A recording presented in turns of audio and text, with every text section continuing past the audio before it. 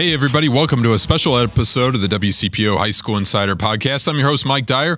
Hey, amidst all the craziness of the high school football season and soccer and volleyball tournaments, we definitely want to look ahead to this winter and the boys basketball season. We did have a special episode about the girls basketball season a little earlier in this fall, but we want to look ahead to what's going to be a special season on the hardwood, as I had a opportunity to catch up with Triple Double Prospects analyst Corey Alberson as he discussed some of the top teams in Greater Cincinnati. First question I had for him: how different is it going to be without Rayvon Griffith and Tyler McKinley on the court this season? It's going to be a major adjustment, Mike, and you're coming off of a 2022 class that's graduated that had a lot of great players in Cincinnati and Dayton, and 2023 and 24, I think, do as well. But when you lose a Rayvon to a national prep program, when you lose a Tyler McKinley to a national prep program, that's obviously going to put a hit on kind of the top of those classes. And Bearcat fans obviously probably wanted to watch Rayvon coming off a state championship at Taft, and then Tyler McKinley having a great year at Walnut Hills last year. But Taft is still going to be loaded, and Walnut Hills had a coaching change, but I'm sure they're still going to be one of the better teams in the ECC. And, there's still plenty of talent around the city. Well, we could go here in order of divisions here, but I clearly want to start with Taft in Division 3 champions a year ago. And tell us a little bit about what Coach Marco Bradley has coming back here for the Senators. Sure. I mean, he returns two of his better players in Ian Elmer, who is committed to Miami, Ohio, athletic wing. And then he's got a big guy in Kieran Granville, who is only going to be a sophomore this year, but is definitely one of the best bigs, probably in the state of Ohio. Added a transfer from Woodward, Kwani Bostic, really good player, really athletic wing, but, loses Rayvon, loses Mekhi Elmore, who was a great player there last year. But in terms of how I see the City League shaping up, I mean, Taft is still definitely the team to beat and going to be a threat, around the state when it comes tournament time for small school division. Tell us, let's just jump to Division 1 here real quick. For so many years we talked about Moeller and being in the state Final Four and everything, but certainly things seem to be a little bit more open this year. Tell us what kind of your impressions around the GCL and the GMC in particular. So the GMC might, for the first time in several years now, maybe be the better league. The GCL, Moeller's graduated a lot the last couple of years. They're probably on paper the favorite this year. AJ McBride is one of the best players in the state of Ohio in the junior class. Kingston Land is a big sophomore that's going to, probably put his name in, definitely at least in the GCL. People are going to know it here very soon this winter. They got a couple other players, Donovan Mukes and Nick Williams, but the league is pretty even. Elder returns big Carson Brown, Sam Whitmer from a good team last year. They'll be competitive. I saw St. X play over the summer in a shootout. I don't think they've got anybody that maybe individually stands out off the top, but they've got a really nice team for Coach Noska over there. They're going to be good again. LaSalle had a lot of young kids playing last year. They had 4 kids playing varsity, or freshmen playing the varsity at one point. So I expect LaSalle to be significantly improved, and they're not going to tolerate losing over there. They're going to find a way to win, so they'll be good. But the GMC, I think, is probably the more interesting one. At the top, you've got maybe Sycamore. You've got Raleigh Burgess, so one of the most highly recruited prospects in the state as a junior, really skilled big guy with Bryce Derbyshire and Charlie Hall over there. I think outside of Sycamore, you're going to see Lakota West. They got Nate Dukovic, probably the best player in that league right now. Had a monster junior season last year. Can argue as one of the best shooters in the state of Ohio. East is still going to be good. Jack Kernog. Trey Perry is a sophomore guard who I think is going to be really good. They've got a couple other role players. And then Fairfield, coming off of a great season last year, did graduate some players, but their 2023 class is really solid, led by Deshaun Krim, who's a very good guard over there. And then also wanted to mention Princeton. Princeton's got Dorian Williams and Rowley Woods returning, a really good team Coach Wyant's putting together over there. And as he kind of continues to build what he's been building over there, I think they'll be competitive. And any of those 5 teams, could end up being the best team in the league. But maybe on paper, Sycamore gets the slightest edge to start the season. I want to talk about the ECC here in a second. Walnut Hills, obviously coaching change with Ricardo Hill going to Indian Hill. We're going to talk about Indian Hill here in a second, but what do you see with the ECC? I think Turpin will probably be the best team on paper. Brady Hardawig is back. He's a really good guard there. Had a nice junior season, watched him play against Walnut Hills where he was very productive, although Walnut Hills won the game I was at least. Walnut's reloading. Obviously, when you lose Tyler McKinley, when you lose a bunch of seniors, that's going to happen. New coach, Stuart Holt, replacing Ricardo Hill, who went over to Indian Hill. So outside of that, I think Turpin's probably clear favorites in the league. And, I know Loveland's always competitive, and there'll be some other competitive teams, but Turpin's probably the top in that league for now. Division II, obviously Woodward had an outstanding run last year in the tournament. You talk about your observations from Division II there. Yeah, Division II, Woodward with Rue Mills and Kanye Moreland who return to Woodward. Losing Paul McMillan's obviously going to change the face of that program, and that's been the mainstay the last 3 years. The City League is kind of very open outside of Taft. Taft is definitely the favorite there, but Woodward stands out as a team that I can see making a run. And, somebody from the CHL will be good. I think Marymount, I believe, is Division III, but they're going to be good in that league. And, when you look at the Wyomings of the world, the Indian Hills, somebody always comes from that pack to challenge the City League schools, as well as maybe the GCL co-ed type of teams. How about just individual players, Corey, from you could be from the teams you already mentioned or maybe outside of that bunch? Is there really someone emerging? We're talking about Riley Burgess over at Sycamore, obviously in 2024 class. We've mentioned Ray Vaughn and Tyler McKinley, obviously going on to other programs outside Ohio. But who in your mind is really kind of emerging in terms of top players around the city?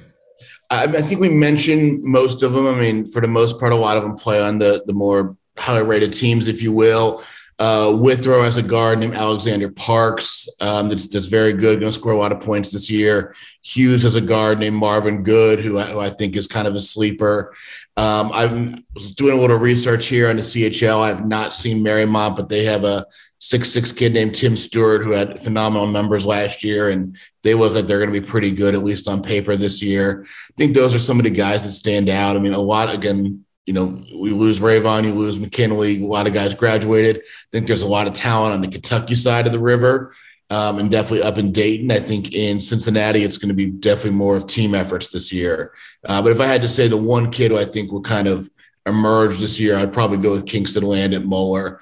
6'7", is really athletic, just has a lot of the tools to be one of the kind of the better players in the state, probably even the region in the sophomore class. What about just in Southwest Ohio? We heard so much about Centerville, obviously, the past couple of years for good reason. What do you see in the Dayton area in terms of who emerges out of there?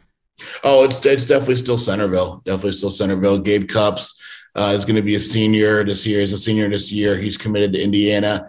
They picked up a tremendous transfer in Jonathan Powell coming over from Chaminade Julian, one of the highest ranked players in the state in the junior class, ranked nationally. So those two are going to really be the 1-2 punch for Centerville. And I think they're the favorite in Division I in the state. I'd probably say the Pickerington Central is, who won it last year, beat Centerville.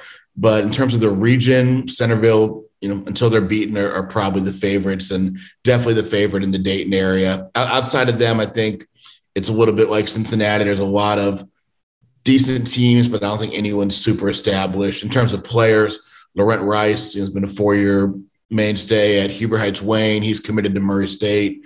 A lot of people know his name at the guard position, but should be interesting, to see the Cincinnati and Dayton teams meet as we get all the way into February and March.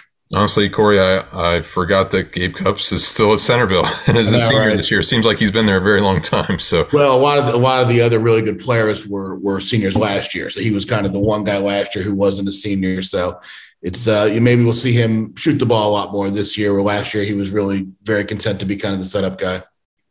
Where can everybody follow you, Corey, and how are you going to start this season in terms of watching a few games?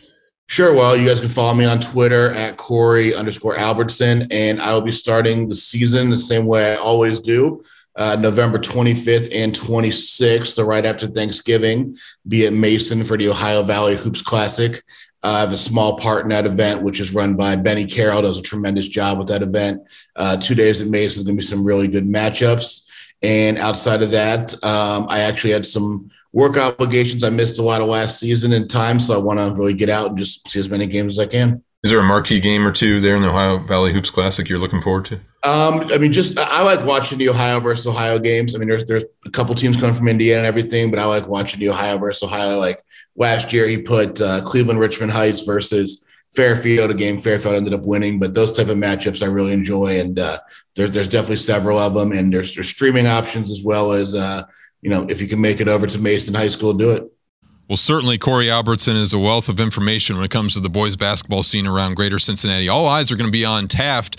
Remember, they won the Division III state championship back in March, but now they moved to Division II, so it's going to be interesting to see what Coach DeMarco Bradley has on the court this season. Obviously, had a college signing this week with Taft senior Ian Elmer signing with Miami University, so certainly the Red Hawks are going to be in good hands here in the next year with one of the best players here in Greater Cincinnati.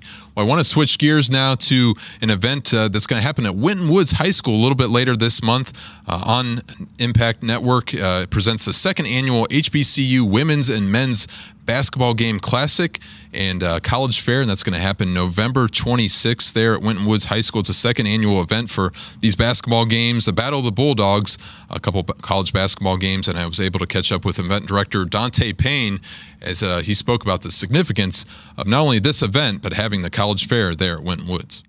Yeah, last year was a great success, so we wanted to keep the momentum going, me and my team. We're doing it again, November 26th, that's Saturday, Thanksgiving weekend at Winton Woods High School again. Last year we had 2 games. This year we have 5. Wow. Yeah, so of course it's the Battle of the Bulldogs. We got Fisk versus Wilberforce girls. Now we got the men's team coming. We have Harris Stowe and Simons College out of Louisville and Missouri coming. Of course, we got Hawkins playing in it against Wilberforce JV team. And then we also just added another game, a boys game. We added Southwest Ohio Prep against Franklin Prep. Okay. Just to get that experience. And what I want people to know about this year is I have a total of like 18 to 21 kids playing in it that I done personally got into college from our recruiting service. So that's why I'm so excited. That's why we expanded it a little more. Also this year, we have over like 45 vendors from all over the country as far as California coming when they heard about the HBCU Classic. And we also added a college fair with it. So we give you that HBCU experience under one roof, Winton Woods High School. Doors open at 10, last game is at 7. I want to ask you a little bit about the expansion of the games here in a second, but I know in talking to you last year, Dante, about this, the college fair was such a critical component of this. And can you talk about just what goes on there? And, like I said, it may be just as successful, if not more so, than the basketball games themselves. Well, we want to bring to the light, about HBCU awareness. Coach Prime has really brought it to the forefront, but it's always been there. It's just people didn't have that platform or that vehicle to publicize it. So that was one thing I took into thought, like, okay, hold on. Yeah, we having the games, we having fun, but you can't get to these schools if you don't know how to get to these schools or know about these schools. So this is where the college fair comes in at. And on top of the college fair, we have companies that does like college tours. Like there's a company called No Excuses. They doing the college tours this year. I think it's in March. So that's another way to get out to these colleges, and they're going to be there also. Well, tell us, as I mentioned, the expansion of the games here. How do you went about scheduling the additional games this year, and what kind of the feedback or reception you received from some of these coaches and schools, knowing that you're bringing this big event together? Well, a lot of colleges and coaches and administrators were on board. Easy. It didn't take a lot of work because one, it's still people don't travel as much because of COVID, but they need to get out and they need to recruit. And so I hit a lot of schools in this area within like a 4.5 hour radius. Every school is like 4.5 hours, except the Franklin team in Carolina. They want to hit this market because there's good basketball up here and there's good students up here, so I'm bringing them up here for opportunity to expand their recruiting. And like I said, by me having my recruiting service, I deal with these coaches all the time. So I'm like, hey, if I'm going to send school kids y'all way, y'all have to come up here and be visible. Sure. So they understand. Tell us a little bit about your recruiting service On Impact for those who aren't familiar and what you do. So On Impact recruiting service started about 2019 when COVID hit. Coaches really couldn't come out and see the kids. And I kind of built it around my two daughters and my son, who's a little younger. But we help get a lot of kids, mainly, minority ones that really can't afford it, ones that can't travel, ones that they just don't know, them or their parents don't know. So I provide a service to the schools. I teamed up a lot with like Josh at CPS, and he helps me out a lot. I stream a lot of the games, for CPS so I can see kids and get them on my recruiting service so college coaches can see them just to bridge that gap. Because I've been through it. I went to Cape High School and I ended up going to Robert Morris, and it was a tough process because my parents didn't know what to do. So, as I grew and I learned and I started giving back, into the school system and helping my kids out, it just caught on, especially with social media. Like I have over like 40,000 followers and people around the world are asking me, how can I join the recruiting service? What does it take? So I'm really just giving a lot of knowledge to a lot of people that just don't know. And why is Winton Woods such a good host for this event? Well, Winton Woods came about because one, it's a new school and both my daughters graduated from Winton Woods. And at the time when we were trying to have it last year, CPS wasn't open 100% for us, like renting out the facilities. And it just made sense because, like I said, both my daughters graduated from Winton Woods, and I'm familiar with, with Mr. Smith and the, the coaches and the teachers out there. And it's something they want to do too, because, HBCU. Great. And take us through kind of the weekend schedule, if you will, and then how people can get tickets as well. All right. So basically, last year, I didn't have a lot of events built around it, but a lot of people was complaining like, well, Dante, we don't want to just come in town for one day. I said, okay. So Wednesday, we have slam poetry at Park Place. Thursday, we have a meet and greet alumni bowling at Northwest Taverns in Fairfield. I kind of kept everything in that area. That's where the hotels are at. Friday, we have a comedy show. Saturday is the big event. And then Saturday night, we have 2 after parties because I'm bringing DJ Unk from Atlanta up here to perform with one of the groups, one of the dance teams, because he has a good college party song still. And then Sunday, we have a meet and greet day party with Yo-Yo. And like if you want tickets, you can go to my Eventbrite page. It's On Impact Recruiting Services, or you can call me personally, Dante Payne, at 513-602-7289. Great. Give that number one more time, Dante. All right. The number is 513-602-7289. Great. We're going to have fun. This one is going to be one to remember right here. Awesome. Anything else you want to mention I didn't ask you about? No, really just come out and have fun and just enjoy the HBCU experience. Like I said, it's 5 college games under one roof at Winton Woods High School. We got the vendor fair and we got the college fair, which is probably the most important part of everything. Great. Dante, really appreciate you joining me, and best of luck to you and everybody there at Winton Woods for this great event in November. I appreciate it. Thanks for having me again. Well, certainly a lot of basketball on the horizon there from high school to the college game. There's going to be some fun games to watch when it comes to Greater Cincinnati. The boys and girls basketball season's getting ready to start up here in Ohio. And I tell you what, each and every year we have so many talented players, and this year is certainly going to be replication of that talent on the court. Thanks again for watching and listening. If you missed my regular WCPO High School Insider podcast, be sure to check it out here as I preview the football regional semifinals, week 13 of the high school football season. But thanks again for listening and watching. I'll talk to you next week.